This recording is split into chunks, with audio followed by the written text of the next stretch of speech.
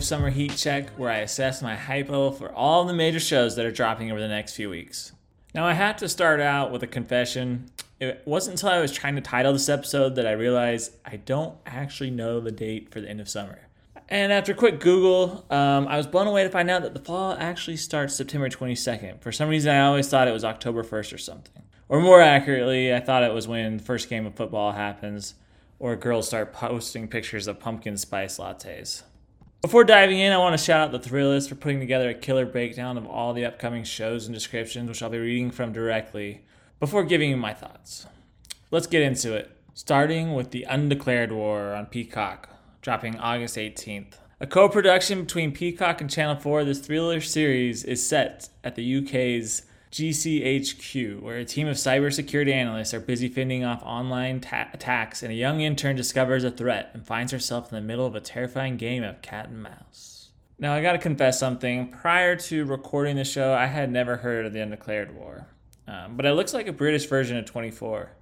A thriller that keeps you guessing at every turn, a lot of things at stake, a lot of good hacking scenes, classic Hollywood stuff, but it has Simon Pegg in it, and I love Simon Pegg. Maybe you've seen him in Shaun of the Dead or Hitchhiker's Guide to the Galaxy. And it's a very topical show. It deals with a certain situation in Russia and even names Putin by name, which I think takes balls for a show to do so. A lot of these shows will go for like a generic dictator, which is Russia, but they won't say is Russia.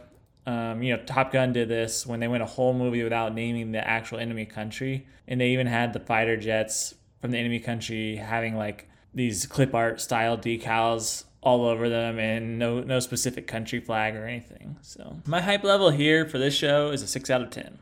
All right, next up we have She-Hulk, Attorney at Law, dropping on Disney Plus August 17th. Tatiana Maslany is Jennifer Walters, an accomplished attorney who just happens to have the green, muscly superpowers of a certain Avenger and all the superhero baggage that comes with it after receiving a blood transfusion from Bruce Banner. Managing legal cases involving superhumans is no joke, and the ability to transform into a 6'7" monster in the courtroom can't hurt. Now, full disclosure, I'm not the biggest Hulk fan. His storylines have always seemed to run together for me, and I tire of the Jekyll and Hyde routine quickly.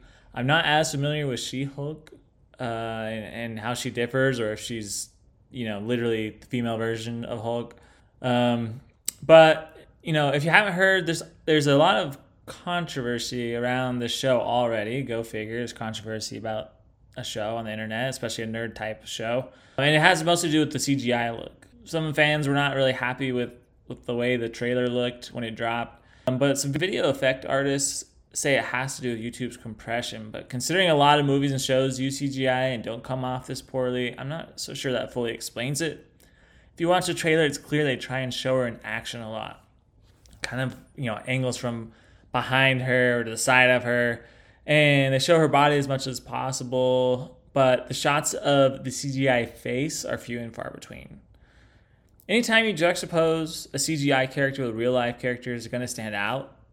Personally, I think they should have gone makeup over CGI, Vecna style, like they did for Stranger Things, at least for the face. Even more unsettling, though, is the fact that a studio is going to put their best foot forward in a trailer. So it's essentially, a highly vetted, highly polished highlight reel. If things ever look shaky on a trailer, that doesn't bode well for the scenes that are not getting as much attention, right? The other, 50 minutes of the episode. But if I'm being completely honest, I'm not sure I would have given it a second look if I hadn't heard all the controversy around it. Now I can't stop staring at it, which feels unfair. I plan on coming to the show with a clean slate, though, to the best of my ability. Aside from the CGI, the actual show looks mid, if I'm being honest. I love when shows mix in daily slice of life aspects, but I'm really hoping it's not a 50-50 split. The trailer leans heavily on the slice of life, and at the end of the day, we want a superhero show. I'm hoping it settles more around that 70% superhero business, 30% lawyer business. If it's able to do that, and the CGI is not too distracting, then I'll be excited for this show. My hype level here is a 7 out of 10. Next up, we got House of the Dragon, dropping on HBO August 21st. One of the main questions at the start of Game of Thrones was, how did all of this fall apart in the first place? Set 200 years before the events of that series and based on George R.R. Martin's book Fire and Blood, House of the Dragon chronicles the Targaryens' rule of Westeros, from its beginning to its disastrous end.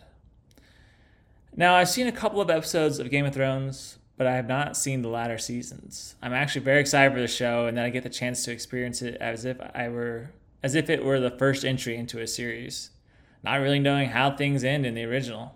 Sure, I'll probably miss some Easter eggs, or dragon eggs in this case, but I'm anxious to see if they're able to satiate someone who has no real inkling of how Game of Thrones ends, while simultaneously keeping their hardcore base entertained and happy.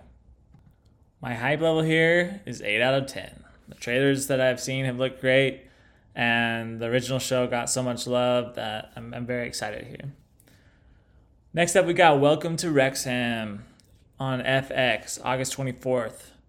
Fair warning, none of this program really makes sense, but alas, it's real and it's coming to FX. Welcome to Wrexham is a docuseries featuring actors Ryan Reynolds, who people tend to either love or not love, and Rob McElhenney, as they take over the ownership of a British soccer club, Wrexham AFC. Gold, baby. Now, I'm trying to come into the show with low expectations, but my hype meter just won't let me. I love soccer, and the fact that this is based on the real-life acquisition of a dying soccer club by two American actors makes this a real-life Ted Lasso-ish experiment that, for me, is much must-watch TV.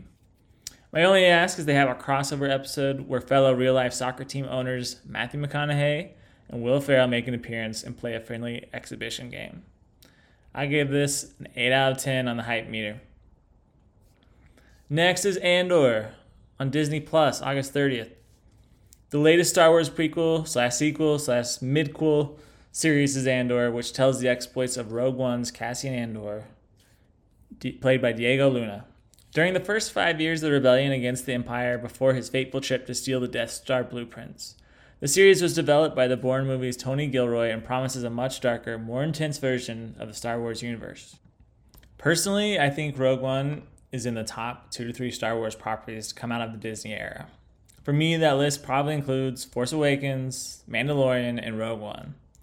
Diego Luna kills it in the movie, and he kills it in Netflix's Narcos Mexico, where he plays cartel boss Felix Arellano. There are strong spy elements to the script, and the music in the trailer is chilling. Unlike the Book of Boba Fett, Streets of Mos Espa episode, which has hipster Power Rangers ruling the streets, the visuals in Andor look extremely grounded. My hype level here is extremely high at a 10 out of 10. I could not be more excited for this show. Next, we have The Patient, dropping on Hulu by FX, and it comes out August 30th. Have you been hankering for more of that thrilling doom and gloom seen in FX's The Americans? Well, the series produced by FX and airing on Hulu comes from the same creators, Joe Weisberg and Joel Fields.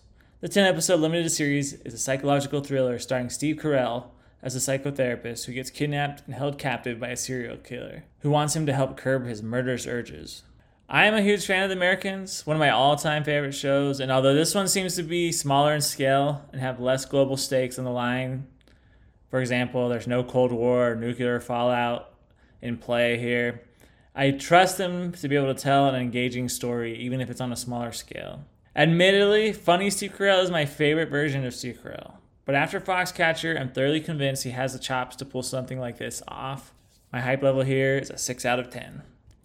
Next, we've got Lord of the Rings, Rings of Power, dropping on Amazon Prime September 2nd.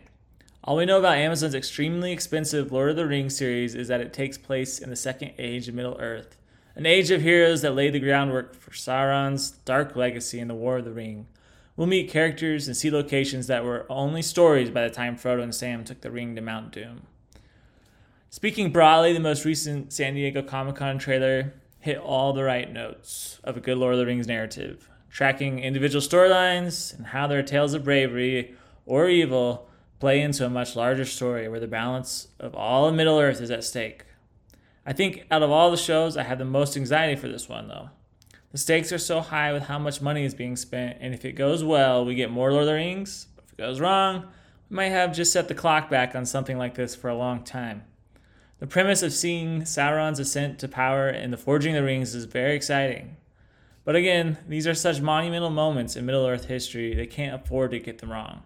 I'm curious to see which characters and original actors will or will not make appearances. I'm really rooting for this one and hope it goes well because it's been too long since we've gotten some fresh Lord of the Rings content. Hype level, 10 out of 10. Finally, strike hard, strike fast, no mercy, because the last show on this list is none other than Cobra Kai Season 5, dropping on Netflix September 9th. Get ready for another action-packed chapter in this Karate Kid spin-off. Season 5 picks up right where Season 4 left off, with John Kreese in prison, Terry Silver scheming to take over the Karate Empire, and Daniel LaRusso teaming up with the chosen Toguchi to try to take him down. I am so excited for this show. Cobra Kai knows what it is and is so confident in its own shoes. Every season rides that line of somewhat cheesy, heartfelt, suspenseful drama with plenty of action. I expect nothing less from a 5th season, where they've already had a lot of practice by this point. I think we're all expecting Kreese to turn good. At least that's what I'm expecting.